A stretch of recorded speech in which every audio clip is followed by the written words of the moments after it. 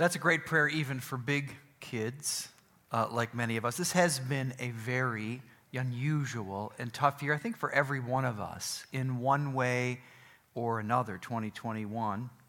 And I think all of us need some hope and some light, maybe more than ever in this season in our life. I want to look at a passage on this Christmas Eve afternoon. We're going to look at one of the gospel narratives about the birth of Jesus. If you have a copy of the Bible, it's in John chapter 1. But John chapter 1, my text, is different than the other gospel accounts. We typically, ones we're most familiar with, let's say Luke and Matthew, they're going to talk about a baby born in Bethlehem 2,000 years ago. But the Gospel of John, this also is, let's call it a birth narrative, does not begin 2,000 years ago in a town called Bethlehem. It begins this narrative of the birth of Jesus before time ever even began, when the Father, the Son, and the Holy Spirit together devised a plan for the salvation of the world. So if you have a copy of the Bible, we'll take a look at it. John chapter 1, open it up. You can use the ones in front of your legs or your kneecaps or your phone as well. This account does not focus so much on what happened. Okay, we'll read this right now, John 1. Not so much on what happened. In the verses I read, you're not going to hear about a manger. You're not going to hear about a young, humble couple. You're not going to hear about, Judea or Bethlehem. You're not going to hear about a virgin birth. It's not going to talk about what happened. It's going to talk about why it happened. John chapter 1, it is about the birth of Jesus, but John decides, different than his other gospel writers, to answer the question, why did Jesus come? The copy, as I said, John 1, we'll read the first 14 verses in a message titled True Light. True Light. In the beginning was the Word, and the Word was with God, and the Word was God. And He was with God in the beginning. Through Him all things were made. Without Him nothing was made that has been made. In Him was life, and that life was the light of all mankind. The light shines in the darkness, and the darkness has not overcome it. There was a man sent from God whose name was John. He came as a witness to testify concerning the light, so that through him all might believe. He himself was not that light. He came only as a witness to the light. The true light that gives light to everyone was coming into the world. He was in the world, and though the world was made through him, the world did not recognize him. He came to that which was his own, but his own did not receive him. Yet to all who did receive him, to those who believed in his name, he gave the right to become children of God, born not of natural descent, nor of a human decision, or a husband's will, but born of God.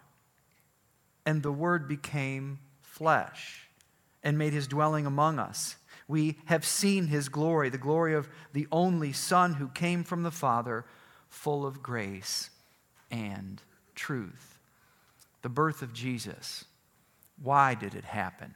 Why did it happen? Three things this passage tells us, at least three, but I'm going to highlight tonight. Jesus came to identify with humanity. Jesus Christ, the Son of God, and God the Son, this passage says, in the beginning was the Word was with God. In verse 17, he gets a name, Jesus, but he was with God in the beginning, okay? So Jesus had a earthly beginning in a manger in Bethlehem. Jesus eventually took on skin and bones in Bethlehem, but he was part of the Godhead for all of eternity, okay?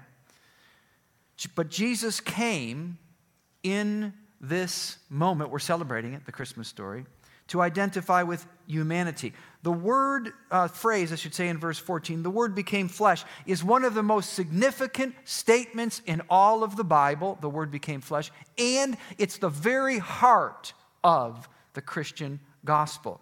Think about this. Jesus has always been, as I just said, one with the Father in divinity, always. He didn't become God when he came into the world. He's always been one with God in divinity, but only in a manger in Bethlehem did he become one with us in humanity. Something fundamentally changed. John uses this word. The word became flesh. Now, it's doesn't really stand out to us, but it was meant to stand out. It's meant to be, I'm talking about the word flesh, it's meant to be a startling word. And it would be especially so in the Greek language when this was first written. There's 3 words that he could use, and they're used throughout the New Testament. One is the word for body. Why wouldn't you use that? And the word became a body, or the most obvious would be man. The word became a man. Or a human. That's not the word he uses. He uses the word, the Greek word is sarx, the word flesh. And what the word flesh means is it's talking about the human existence in all of its frailty and weakness. It's talking about the whole person. It's beyond skin and bones. That would be body. Flesh means, when it's used in the New Testament, it's talking about the whole person. And what John is saying, a good paraphrase of this might be this: the Word was made vulnerable. The Word was made hurtable. The Word was made even killable. Okay? That's what John is trying to say. It would have been very shocking in his day to think that God, or someone who was called God or claimed to be God, would come into frail, vulnerable humanity. But that's what happened in a manger in Bethlehem. And this verse, and not just this verse, John 1:14, but this verse and much of the New Testament, as it explores and unpacks this truth, says that this act of self-humbling on the part of God, listen carefully, is irreversible. Okay? It's irreversible. This was an act. Jesus, in the beginning, was the Word. The Word was with God. The Word eventually gets a name, Jesus. He was with God in the beginning. He's been God forever. That's not new. But when God, in the providence, as I said, before time ever happened, right? In the beginning, the Father, the Son, the Holy Spirit, as best as we can understand, they devised a plan of salvation. And that plan of salvation took a long time to materialize, to mature. But in this moment that we are celebrating, Christmas, a baby in a manger, it wasn't just a nice thing. It wasn't a good idea. It wasn't one of the plans. It wasn't sort of a, slip in and slip out.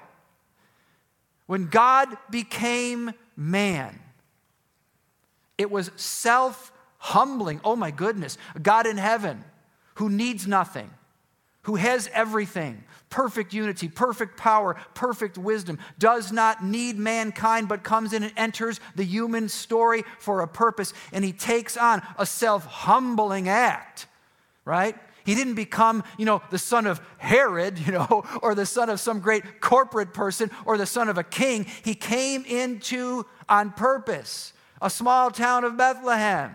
His parents were very poor. They were teenagers. This was all part of God's purpose, a self-humbling act. But what the Bible tells us, Jesus came to identify with humanity, is this is forever and ever. It's irreversible, which means eternally, right? Eternally, Jesus Christ is Emmanuel, which means God with us. Okay? This is what distinguishes Christianity, whatever your background or beliefs are, from every other religion that has ever existed.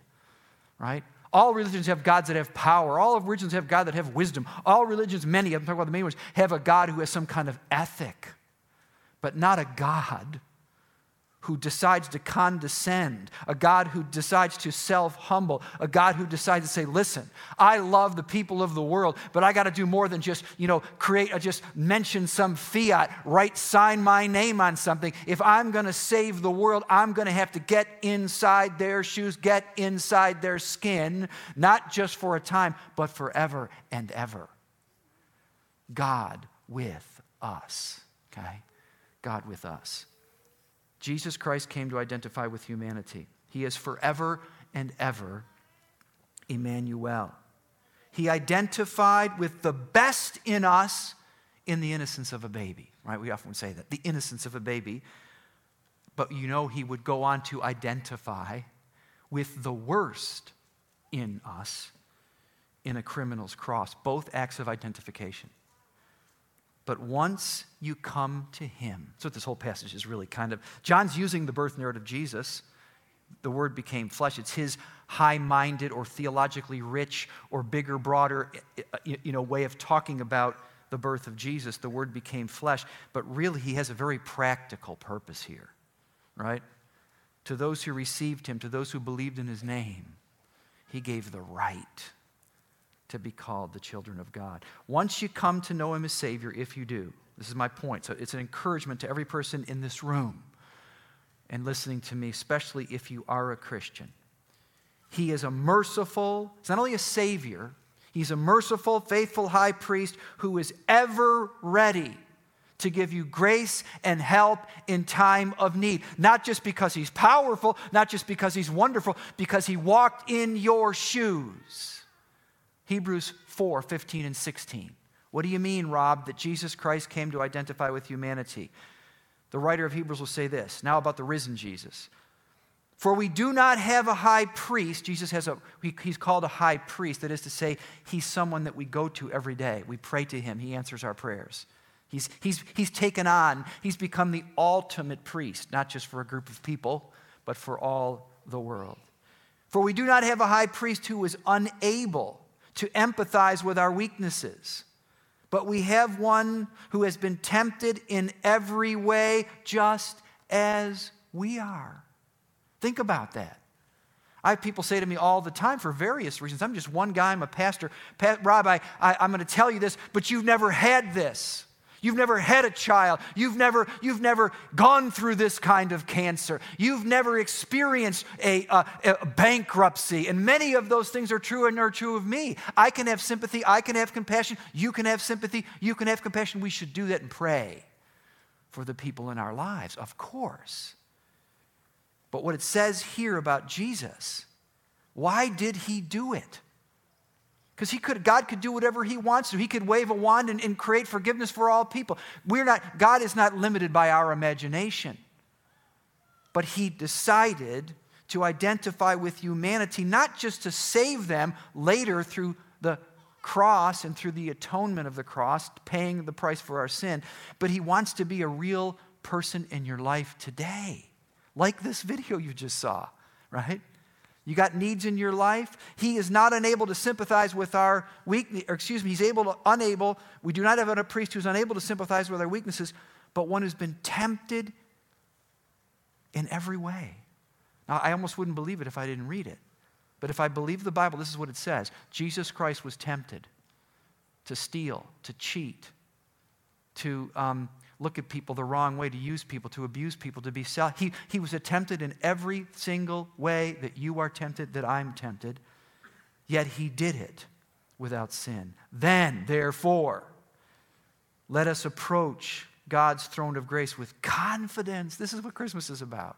Oh my goodness, I'm not praying to a stone object. I'm not praying to some idea, some big force that's out there. I'm praying to a God not only made me, verse 3, everything about me. Jesus would say, God knows the very hairs on your head. He's talking, it's a phrase, but he's saying, listen, God knows everything about you. Psalm 139, read it sometime. He knows your thoughts before you have them.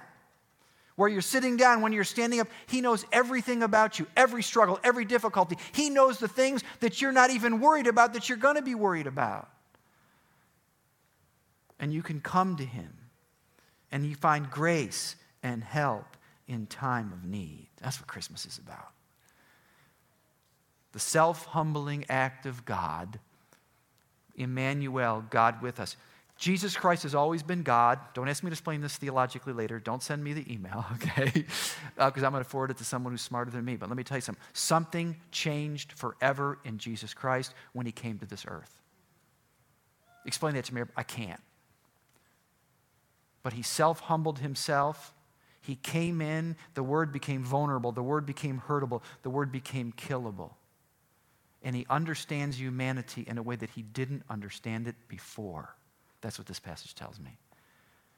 But better than understand it, I want to take advantage of it. You have a God if you know him. I have a God and I know him.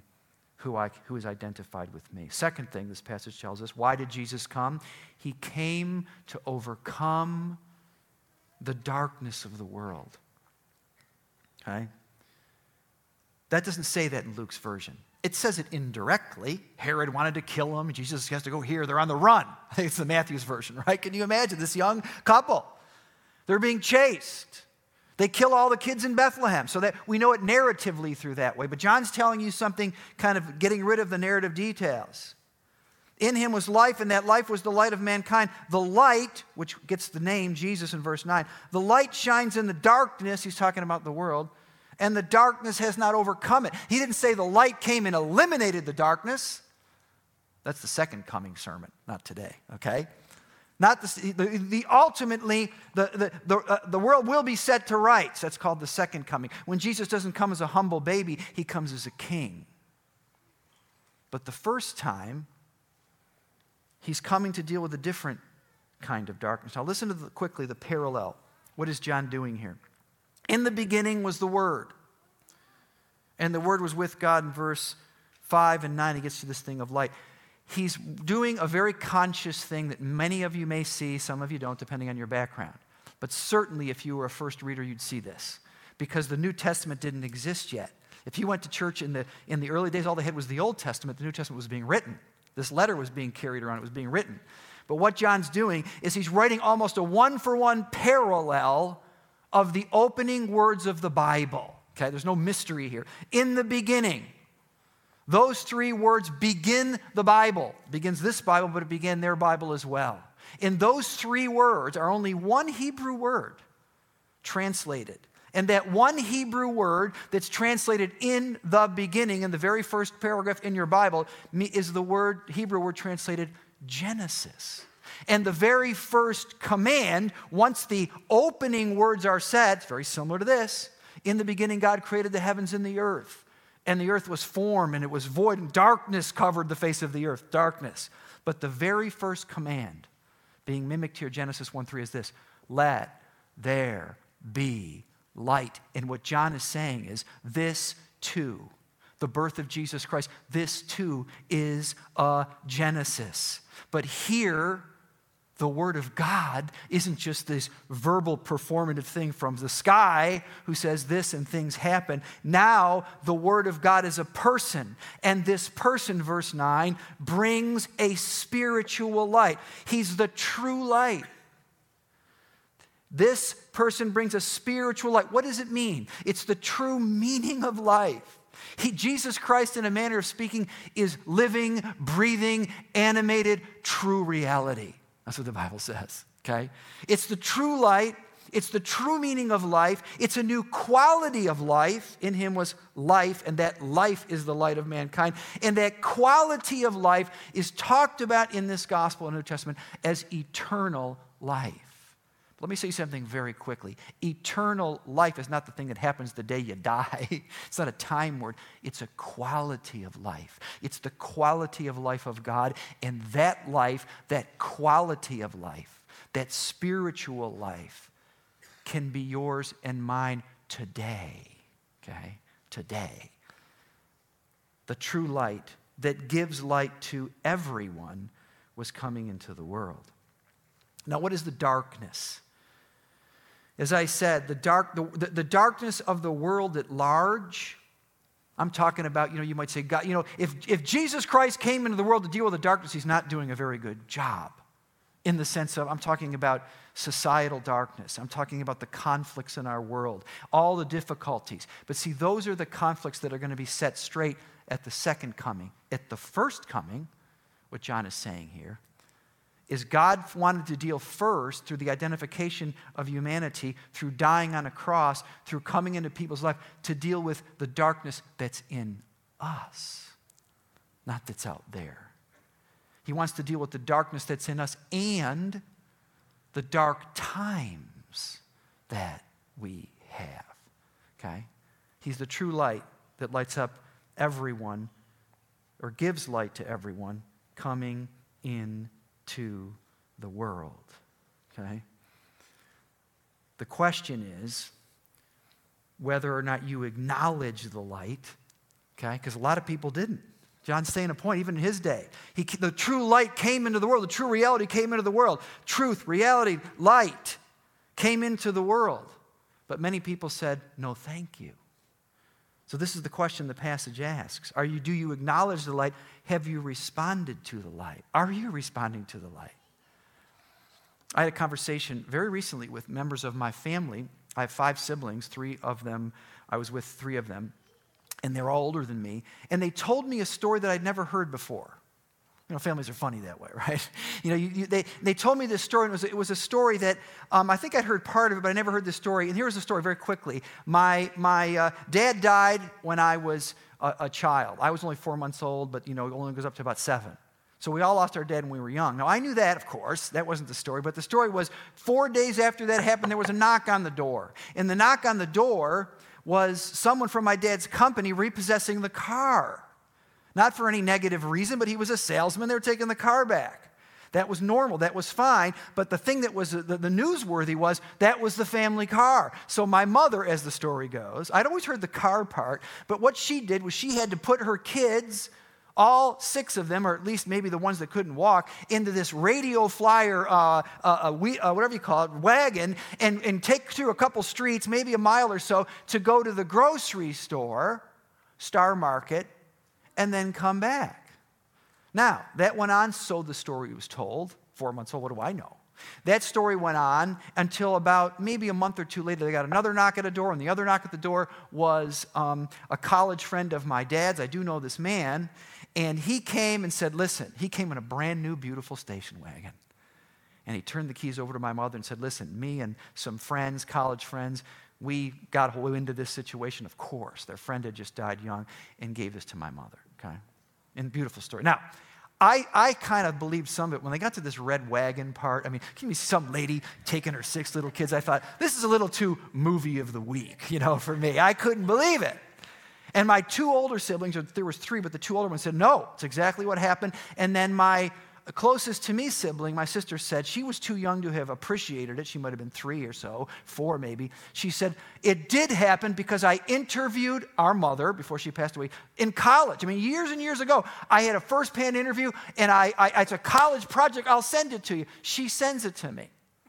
Later that night, this was very, very recently, and I read that story, and I said, wow, it was first-hand account. My mother told the story that matched up with the story they told me. But what was even more interesting than that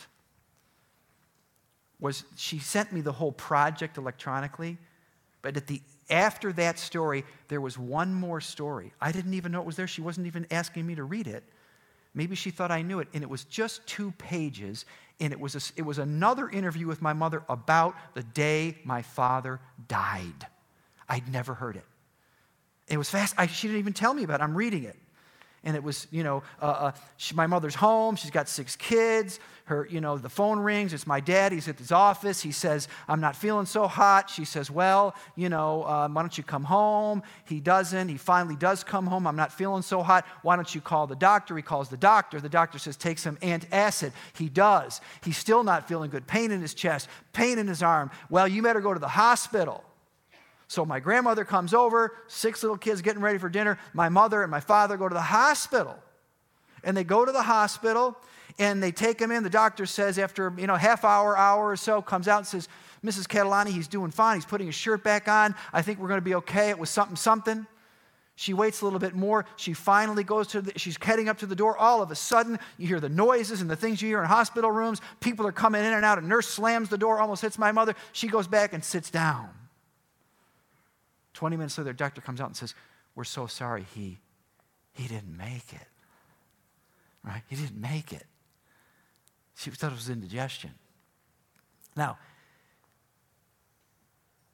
attached to that story, I never read the story. I never heard those details. Was this photograph, okay, which was appended to the story, which was taken around that time. My mother, when that happened, was 34 years old. 6 kids. Mrs. Catalani, he's not going to make it.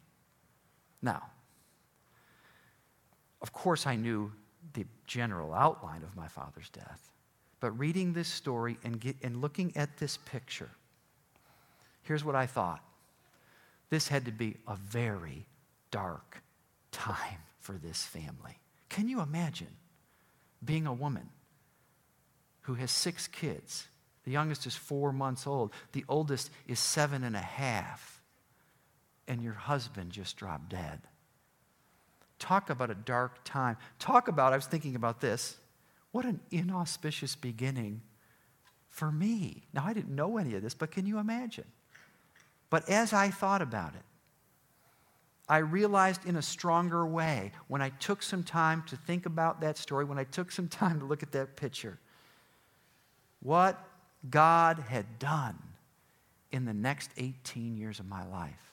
How God had been giving me light, had been lighting my path through providential events, through exceptional, gracious gifts, most importantly through people and conversations along the line through my adolescence who said to me, encouraged me, challenged me, pointed me to consider Jesus Christ. And finally, after a number of those conversations at 18 years old, I received Jesus Christ as my Lord and my Savior. He's the true light that gives light to everyone. He's coming to shine in the darkness. But we know that not everyone says yes. The question is, are you paying attention to the light? Here's my point of this whole sermon. I think if you stop to think about it, and I hope you do, right? I hope you do. You will see that He's been in your life too, right? He's been in your life too. This is how God works. John 8:12 will say this. Jesus says, I'm the light, not of Bethlehem, not of Judea. I'm the light of the world. There's nowhere where He is not the light. Whether or not you acknowledge it. Listen, I didn't acknowledge it for a long time, but I looked back even now and said, God, thank you that you were the true light. And you continued to draw me through that light until I came to a place where I received Jesus as my Savior. Jesus came to identify with us. Jesus came to overcome the darkness of the world. Lastly, Jesus came to offer new life. It's really what this passage really gets its energy, right? That's enough with all this theology. Let me say this about the incarnation. We're talking about the incarnation is a fancy word for the birth of God and Jesus in the manger. That's a fancy word, is the incarnation. God became a man through Mary and Joseph in the virgin birth. It's called the incarnation. Let me say this. The incarnation doesn't save us. But the cross and the resurrection are necessary. But the incarnation, this is why we're celebrating it, is the necessary precondition. You see? Why is that? Because in the conflict between man and God, the person who's on the offender is me. The person who broke faith is me. I'm talking about humanity. The person who has broken faith is humanity. We are the ones on the wrong end of this relationship. But because all have sinned and come short of the glory of God, because I'm a sinner and because you're a sinner, if you're honest with yourself, you can't solve your own problem. So God says the only way to solve this problem is I have to come down and become one of them. You see? And as I become one of them, Jesus came to identify with humanity. Jesus came also to overcome the darkness so that you have enough light and I have enough light to be smart enough, to be wise enough to wake up and say, I want that too. Can't save yourself. One of the great ironies of this passage, and I think John's meant to be an irony, is the guy who created everything, verse 3. Assuming you believe this, okay? It doesn't say, Jesus was this wonderful, divine being and He was flying over earth and said, I'll help out these poor people like you and I. We drive by someone who's got a flat tire and we'll say, we'll help them. Not related to me, but I'll help them. That's not what the Bible says. The Bible says God, Jesus, the Father, the Son, and the Spirit, they created everything, verse 3, right? They created it all. So He comes to His own right? He's not some, a distant person. He's the person who created everything, including you and including me. He came unto his own, and the world did not recognize him. Why didn't they recognize him? In the logic of this passage. Not because of his hairstyle. They didn't recognize him because of the darkness. This is the verdict, John will say in chapter 3. This is a verdict. That light has come into the world in the person of Jesus Christ. So far, so good. But men, women, people love darkness rather than light. You see, the problem isn't out there, it's in here. They didn't recognize him. He said he even came unto his own, which means the Jewish people. He came unto his own, and they didn't even receive him. Jesus Christ came, most importantly, to offer life. And let me say one last thing. Kind of a misnomer, sometimes a myth. We're all God's children. It's not what this passage says. We're all God's creation. Right? Every single person that ever lived, whether they care about it or not, whether they've ever been to a church service or not, doesn't matter. All people that lived, that have ever lived, were created by God, the agent of God here, in this case, the Son, Jesus Christ. He created everybody. In that sense, we're all God's creatures.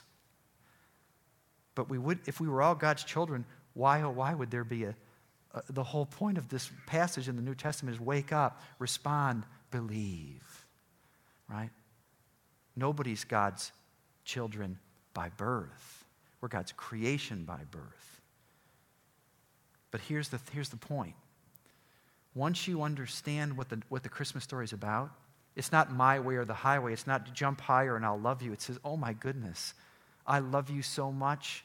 You can't imagine how much that I love you. I love you so much that I'm going to come down in a self-humbling way. I'm going to enter your reality. I'm going to experience your reality, and then I'm going to die for your sins. And all I'm asking you to do is open your eyes, open your heart, and receive. It has nothing to do with your background, your parents, whether or not you're a good person or not a good person, or better than other people. All have sinned and come short of the glory of God. The only thing you need to do is see the light and respond. And my question tonight is this. If you haven't done that, and perhaps many of you have, but if you haven't done that, and providentially for some reason you're sitting in this room or listening to me, why would you not do it now? What in the world would keep you from receiving the greatest gift? I'm not talking about the ticket to heaven. I'm talking about where the God of the universe comes inside and makes his home with you. Listen to these final words. Jesus, a couple chapters later, then Jesus told them, you are going to have the light just a little while longer. Walk while you have the light. Walk is a metaphor in the Bible. I'm going to talk about live. Walk while you have the light before the darkness overtakes you. Okay? There's real darkness in the world. You know that. I don't need to tell you that. Darkness in your own life. You might say, well, I can do this later. Well, maybe you can, maybe you can't. Whoever walks in the dark does not know where they're going. Believe in the light while you have the light, so that you might become children of light. Okay? So we're going to pray. Every head is bowed. If you'll do that with me, whatever your inclination is tonight, just do that for all of us. Every eyes are closed. I'm just going to give you an opportunity to do not what I say, but in a sense what this passage says. If you'd say, listen, Rob, whatever your background story is, I never really understood the gospel in a sense. I didn't know that God did all the work, that he took on my humanity, and he lived the life that I could never live. Remember what it says? He was tempted in every way, but he didn't sin. He lived the life that I couldn't live, and then he died a death. Right? It was a criminal's cross. He died the death for the sin that he didn't commit. That's the whole point. He lived the life you couldn't live. He died the death that he didn't deserve, but that I deserve, if I'm honest, that you deserve.